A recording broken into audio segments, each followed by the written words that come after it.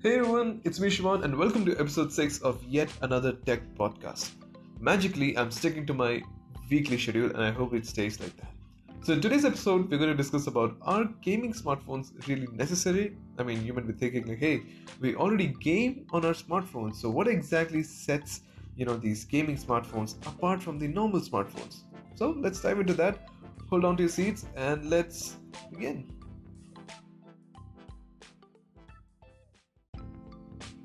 Okay, before we begin, let's get one thing out of the way. When I term myself as a gamer, I'm not implying or painting a facade that I'm a pro gamer with ultra high end equipment, screaming on the microphone while streaming on Twitch, snacking on Doritos, and drinking Mountain Dew to check it down.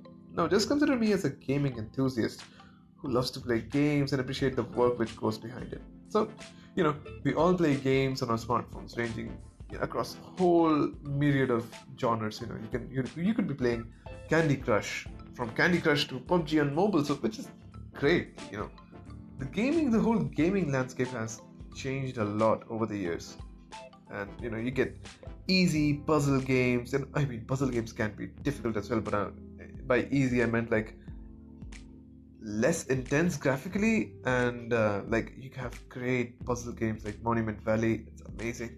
But yeah, the point being, the games have been from basic, I mean they have progressed from being basic to really complex, and the the mobile phone hardware has also caught up, and it's a great landscape right now. You get amazing games.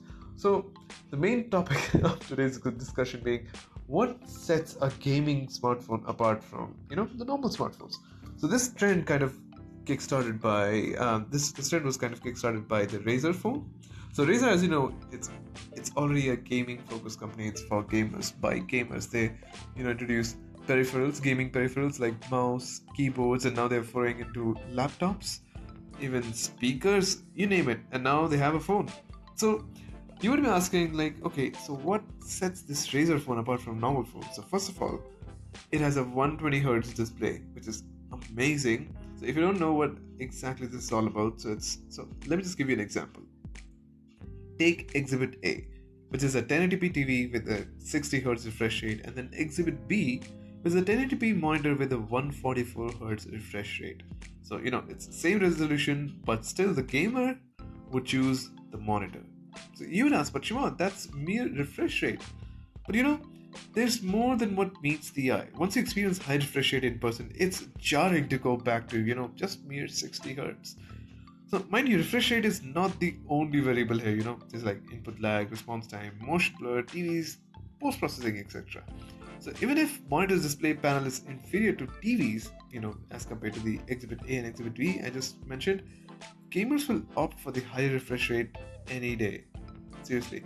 And same goes for, mice, like Logitech MX Master or Razer gaming mouse. Definitely the latter because of its ergonomics, minimized input lag, more buttons, etc. etc. So, I'll admit there aren't many variables at play right now when it comes to smartphone gaming field at the moment. But what truly sets Razer phone apart from its flagship competition like, HTC U11, Samsung Galaxy S9, multiple phones out there. So I've got three reasons for now. Like reason one, high refresh rate, 120 Hz, like I mentioned.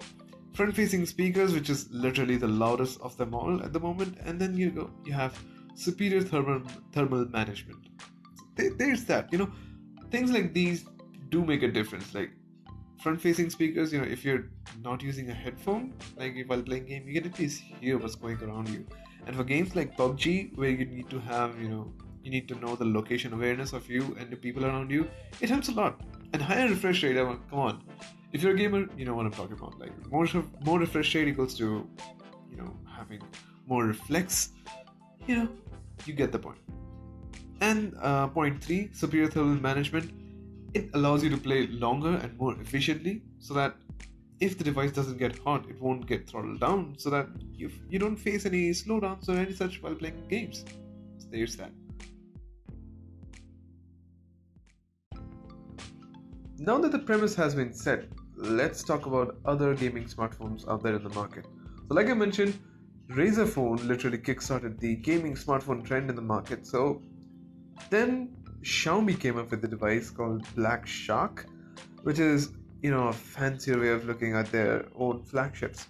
So it's good. It has like literally Razer's green accents, and it also comes with a accessory which adds a joystick on your left. So there's that.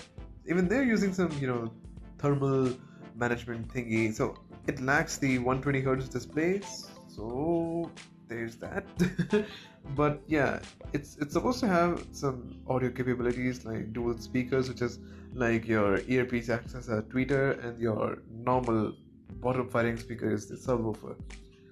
So there's that, and then Nubia launched their Red Magic Gaming, which looking at these smartphones, like Nubia Red Magic has that LED strip on the back, which reminds me of the trend which was kickstarted by Alienware for laptops, being tacky as hell, and it was equipped with LED lights, LED strips of lights, and it was amazing. Like back in 2012, I guess, or 2014, when they launched their Alienware MX something R2, it was amazing. Like my friend bought it, and I was like bamboozled over it, and you could arrange it in any way. It was just simply amazing. If you don't know about it, go Google it. You will be amazed. It looked really good, and adding a LED on a smartphone may be a weird choice because that would drain the battery, and battery is already an issue for smartphones. So it'll be interesting how Nubia handles that. But yes, the trend of gaming smartphone has been kickstarted, and I'm pretty sure more and more OEMs would be coming towards it, and also due to the fact that Fortnite, which is the news in the gaming right now, talk about anyone, it's Fortnite everywhere, and then it's PUBG, and both of the games are on mobile platform right now. So it's a huge opportunity for not only for the streaming, services and all, also for the smartphone OEMs, because smartphones, you carry them everywhere, and considering these games are on smartphone platform, it's like you can play on the go, and literally it's the same experience on console and on smartphones, although not as same, but you get my point. Like you have accessibility of playing it anywhere. Of course it won't be as the graphics won't be as good as the console or PC counterpart, but you get the point. You can play it anywhere and anytime. So there's a huge opportunity, and I'm pretty sure that some OEMs would be banging on the buck and going all in for gaming smartphones. So that's going to be interesting. So let me know, what do you think? Should gaming smartphones should be called gaming as such, or should they just be termed as normal smartphones, which can you can play games on it? Let me know what you feel about it. Tweet at me at ShimonIPS, or you can just send me an email at hey@shimondas.com, or whatever you feel like. If you're listening to this on Anchor, you can also leave me a voice note. Whatever it is, I hope you had fun. If you have any feedback or any questions, do let me know, and I will see you next week. Bye bye.